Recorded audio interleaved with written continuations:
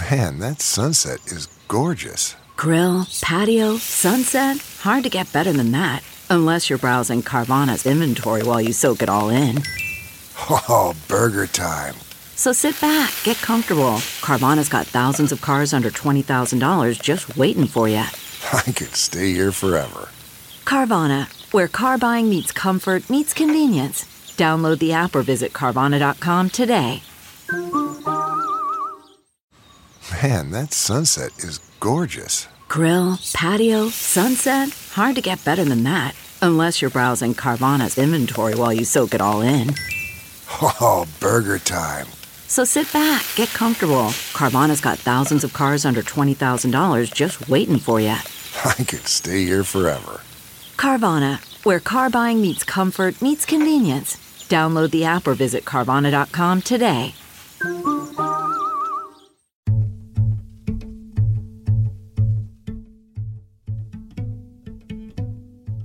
Sadly, for me, this is a kind of politics. We're in not just in Illinois, but nationally right now, where you have these ultra rich people who are able to start these campaigns over time and change the narrative. I don't know whether it's getting Citizens United repealed, or how you go about getting some of this really big dark money out of politics, but I think that's important. Hi, everybody. I'm Fran Spielman.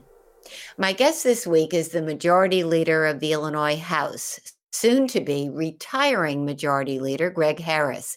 Greg, welcome. Say it ain't so. Why now? Why is 16 years enough at age 66, which is not all that old, by the way? It's not all that soon either. I'm going to be finishing out my term, which ends in 2023.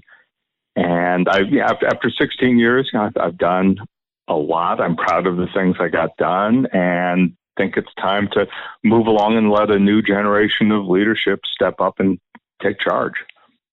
I would have thought that if you were contemplating retirement, you might have done it when the earth shook in Illinois politics. That is, when the combined weight of the Commonwealth Edison bribery scandal swirling around Mike Madigan and the Me Too scandal on Madigan's staff before that forced Madigan to relinquish the gavel as House Speaker, resign from the House, and step down as chairman of the Illinois Democratic Party.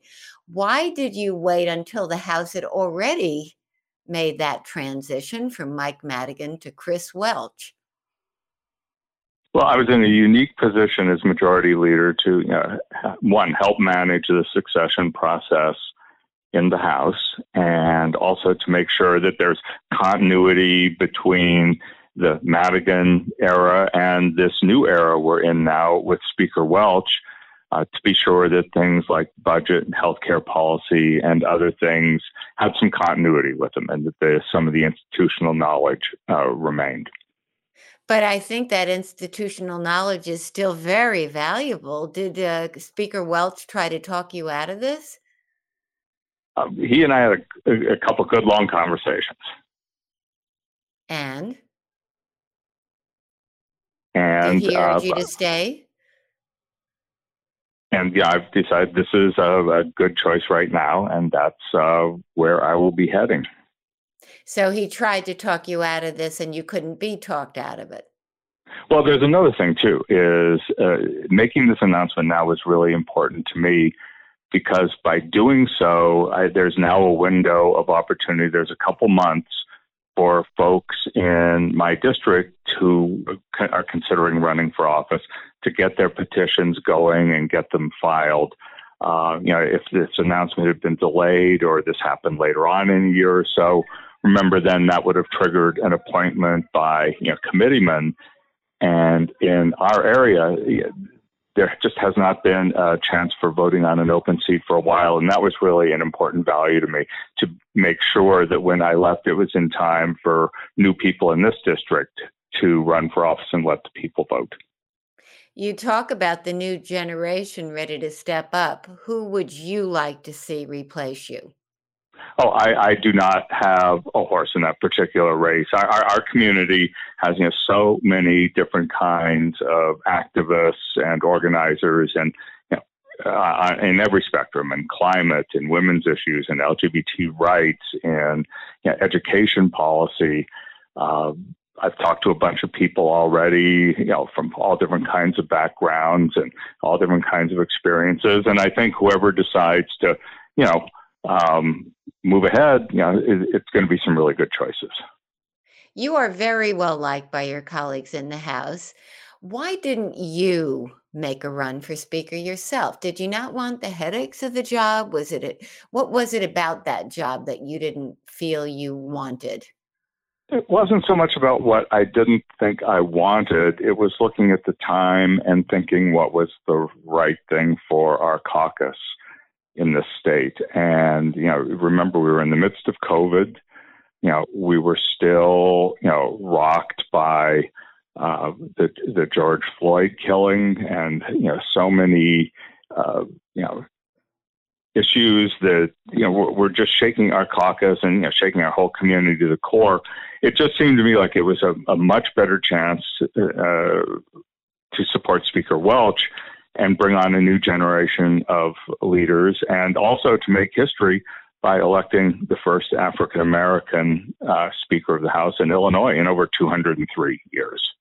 Well, you would have made history too, as the first gay speaker.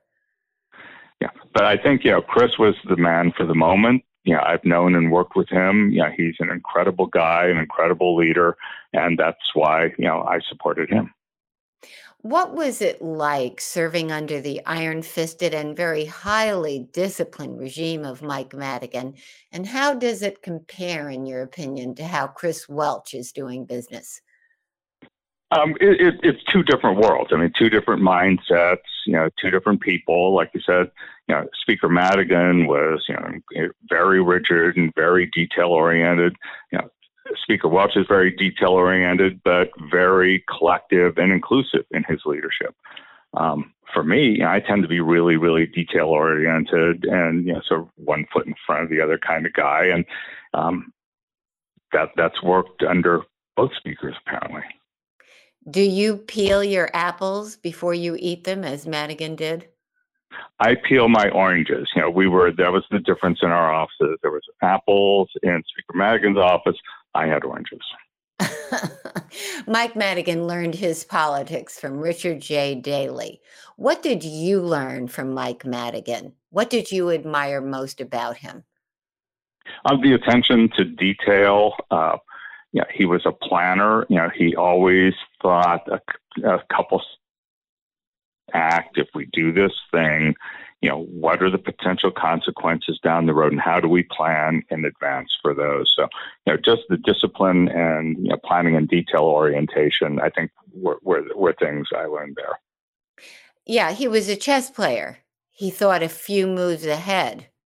Yeah, and that's a good thing. And in the sort of rush along, high-speed world we're in now, and where a lot of social media, moves narratives constantly. That ability to sit and think, really quietly about, if this happens, what are the possible consequences, and how do you address the second and third order consequences of something you do? Can you think about an example of his strategic mind, his ability to think ahead, his discipline? Give me some examples. Give me a vignette or two about. Well, I mean, just think about all the fights with Bruce Rauner. You remember when Governor Rauner was in power, he used all the forces of his office to destroy organized labor in this state. And to do that, he took higher education and human services hostage.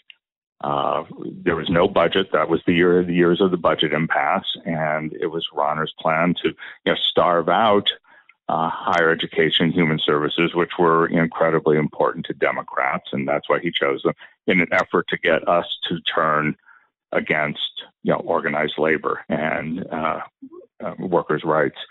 And that's something we refuse to do. And so every step of the way, we looked at Rauner's actions, and then we figured what would be a good counter reaction, and how to leverage things politically to continue to get those things funded through different means all throughout the impasse. And eventually, the weight of what Rauner had done across the state and the damage he had caused, and the wreckage to people's lives, forced the hand, and people compromised and moved on over his objections. But Rauner did use his millions to soften up Mike Madigan. He destroyed him, villainized him, and ultimately that softened the ground beneath Madigan's feet, don't you think? Yeah, and I think this is, sadly, for me, this is a kind of politics.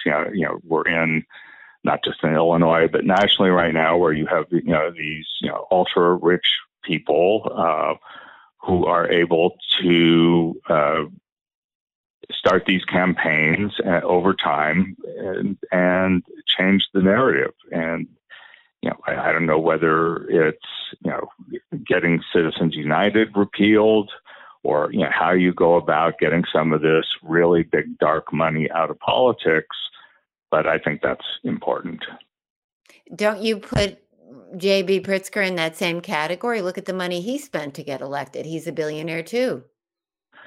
Yeah, and I wish we could find a way to more level the playing field, so that the ability to get into public office is more about community organizing and more about message that average candidates can afford to put out than battles of the very wealthy. Yeah, I don't think that be done. I think first thing is, Congress has got to work on repealing Citizens United. I think when Citizens United, a decision was made by the Supreme Court, and money started to flow into these different, super PACs and outside groups, that's when you began to see the change. I think you're seeing it in the change in Illinois with some of the dark money groups getting involved in our politics here. You certainly saw it on the national level with the voter suppression drives and things like that you saw in different states. And I think it's very corrosive on the democracy. Let's talk again about Madigan. What qualities of his did you least admire? I least admire. Yeah, he was very, very, closed and communicating with him. You had to be very precise and very disciplined. So sometimes you'd like to have more freewheeling discussions. Did he keep you out of the loop on stuff? Did you have trouble getting him on the phone or in person? He never spoke on cell phones, I know. Neither did Richard M. Daley. They were both paranoid about that. But did you have trouble getting through to him, even as one No, it wasn't that. Just sometimes you would say, well, I'd rather have a lot of discussion, and he was very minimalist about it. Yeah, that was just me as a person. He would like nod at you. Richard J. Daley was like that. Rostenkowski used to tell stories about Richard J. Daley that he wouldn't commit himself. He would sort of nod, and you would be left to figure out what he wanted you to do by what he didn't say more than what he did. Was that Madigan too? Well, and as I'm thinking about this, there was a lot of that in Madigan. But then, the flip side of that might be, maybe I should think of this as sort of, a compliment, in that he had enough faith in me and my judgment. He was like, I've given you these tasks. You go about doing it the best way you know how, without my interference. So, there's potentially a good side to that too. You're a budget expert, and where are we right now in state of Illinois finances? Certainly, Governor Pritzker has benefited enormously from the avalanche of federal stimulus funds. He will benefit enormously from the infrastructure money and the social program bill now pending before Congress, if that gets passed. But there are still unpaid bills. There's still a pension crisis to contend with. The city of Chicago still needs pension help of its own and has gotten none from Springfield. In fact, the firefighters' pension sweetener will make things worse, very much worse. Where are we? What needs to happen, both at the city and state levels, particularly on pensions? Well, I can tell you, we are a heck of a lot better than we were 2 years ago. Since, Governor Pritzker has come to office, we have paid down $3 billion of our debt. We've paid off $3 billion of our debt. Our debts. We're on our way to paying off all of our interfund borrowing. Our backlog of bills of unpaid bills has come down from $17 billion to just under $3 billion, which is essentially a 30-day cycle. We're paying all of our pension obligations as required. No financial gimmicks there. We've closed $3 billion of corporate tax loopholes to make sure that wealthy corporations and individuals are paying more of their fair share. That being said, we still have a lot of work to do to restore us to structural soundness. I think in this next year, we want to start replenishing our rainy day fund and want to finish paying off the different interfund borrowings we've made. And in the next couple of years, be back on a very strong financial footing. And I think it's worth noting that it's not just us saying, oh, we're doing a good job. You've got all three bond rating agencies, Standard & Poor's, Fitch's, and S&P have both upgraded, all three upgraded Illinois and for Moody's the first time too. in Moody's too, all upgraded the state of Illinois for the first time in a quarter century and are pointing out saying, you guys are on the right track, but there's more work to do. Right, but what about pensions, state and city? Well, I think the Supreme Court has made it clear. Our job is to pay the debt on our pensions, which we have now been doing, and that this year was a particularly good year for our pensions because we had a major increase in returns on our assets. There's different management going on in pension assets, and that's helped. And it's going to take a while to work that through, but we're a long way down that path. Now, the city, that's a different animal. It's a different budget, and I don't know the ins and outs of that, so it's hard for me to comment on. But there needs to be a new funding source, don't they? Don't we need a new service tax, a tax on retirement income, all the above? For the city? Yeah, for the city pensions, yes. There again, I don't know enough about the city finances to have a really informed observation on that. But you're a lawmaker and a leader from Chicago, though. Don't you feel the obligation to help them somehow with their pension crisis? If they come to us with different suggestions and solutions, we're really happy to take a look at them and try to help. But you don't have any ideas of your own? On the city of Chicago, no. Yeah. The 2013 bill that legalized gay marriage was your shining hour. And yet in May 2013, you were nearly in tears when you told your supporters on the House floor that you wouldn't be calling for a vote at that moment, even though the bill had already been approved by the Senate and had Pat Quinn's support as governor, because of opposition from Catholic and conservative Black church groups. That must have been so difficult for you to do as a gay person yourself, also having been a victim of living with HIV/AIDS all this time. But you're a pragmatist. You're not an idealist. And so you did that. Talk about that whole fight and what it meant to you and the delay and then the final victory that you finally saw through. Well, when I first came into office in 2006, one of the things I told people I wanted to do was, achieve full marriage equality for LGBT people in Illinois. And back then, it was really viewed as, well, that's a great aspiration, but people didn't hold much hope that that would ever happen, in any of our lifetimes. I mean, it just seemed like so far away.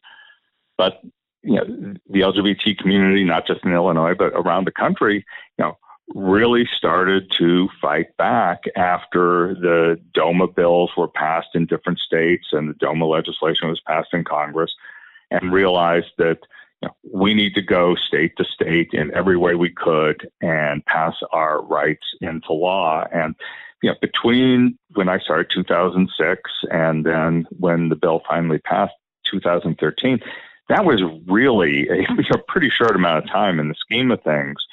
And over that time, you saw the public opinion on gay marriage shift in one of the most dramatic fashions that the polling industry has ever seen, from like 70% opposition to high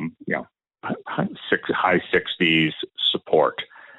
So a lot of work got done. And was that a horrible day on the House floor when I was ready to call it and then realized that some of my votes were not going to be there? Oh yeah, hell it was. That was like a horrible day to be booed. And there were people saying, call the bill, you got to put it up there. You've got to make a record. And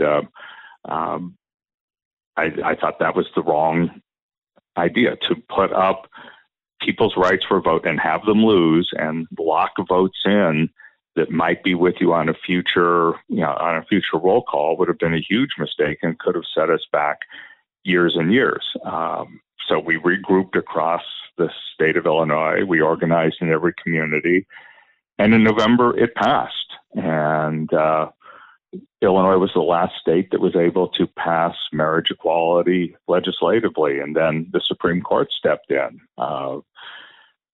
And in November, everyone was thrilled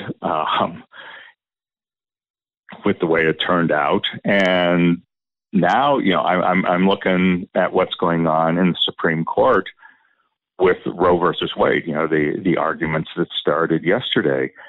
I think back in 2013, people were pretty sure, oh my goodness, when the Windsor case and the Obergefell case got decided by the Supreme Court, then the rest of the country, those who had not passed it legislatively, the rest of the country was probably safe because Supreme Court precedent never got overturned.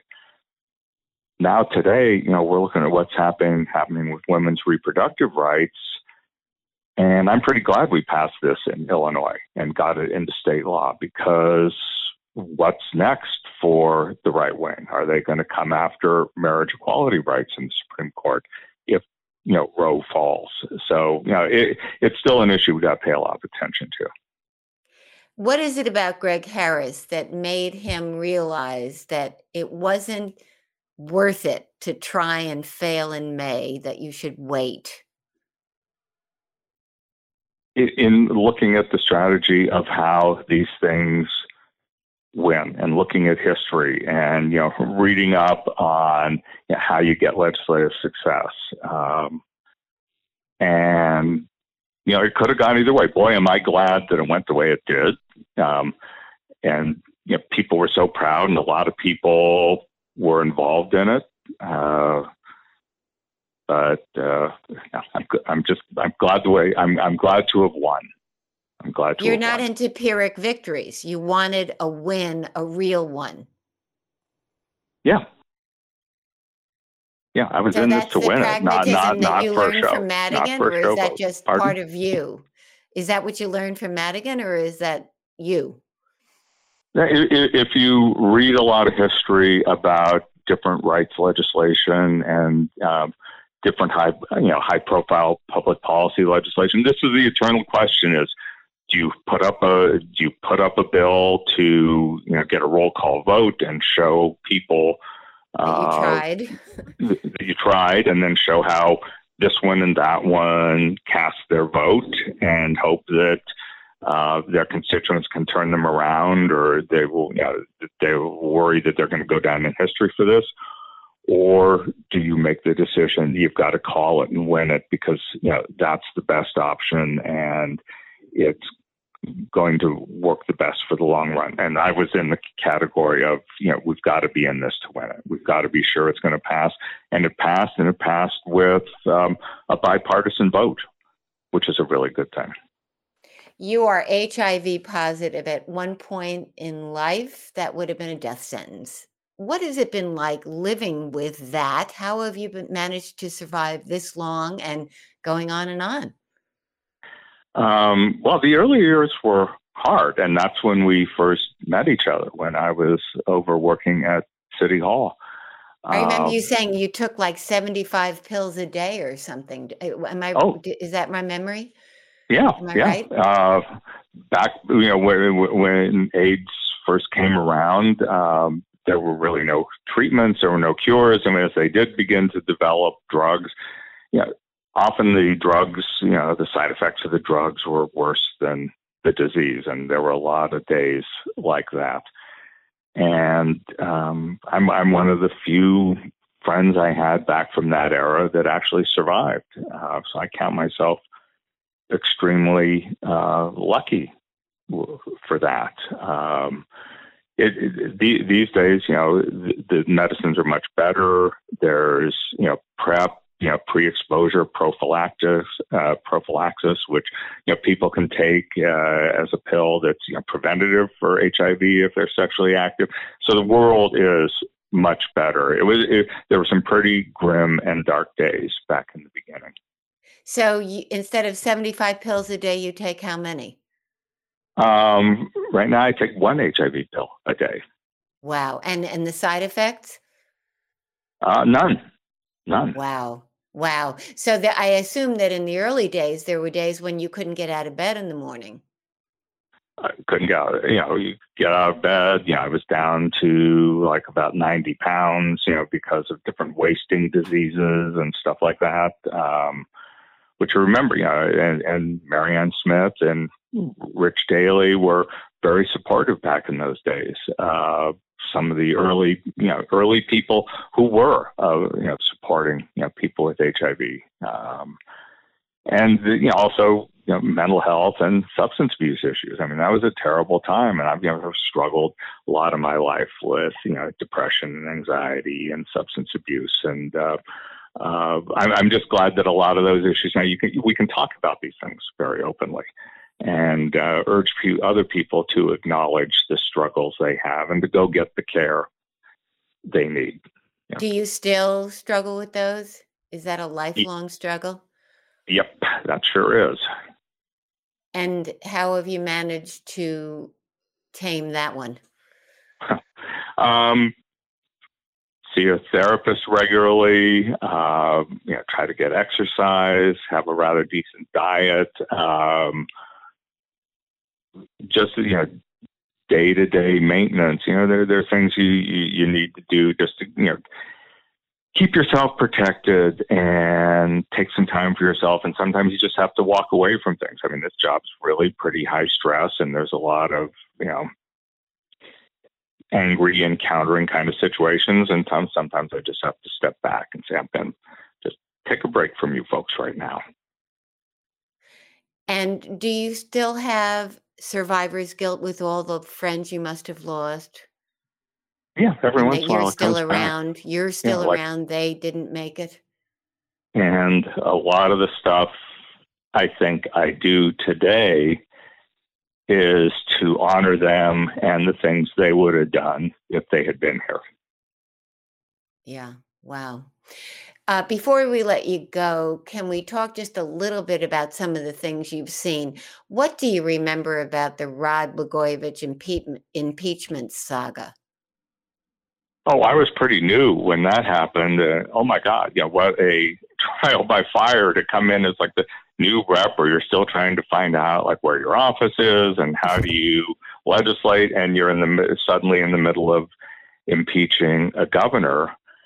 And then just finding out the things that he had did that were just so shocking, like shaking down Lurie Children's Hospital, trying to shake them down for money, the whole selling the Senate seats, and then of course being part of the impeachment trial and being down there for endless special sessions.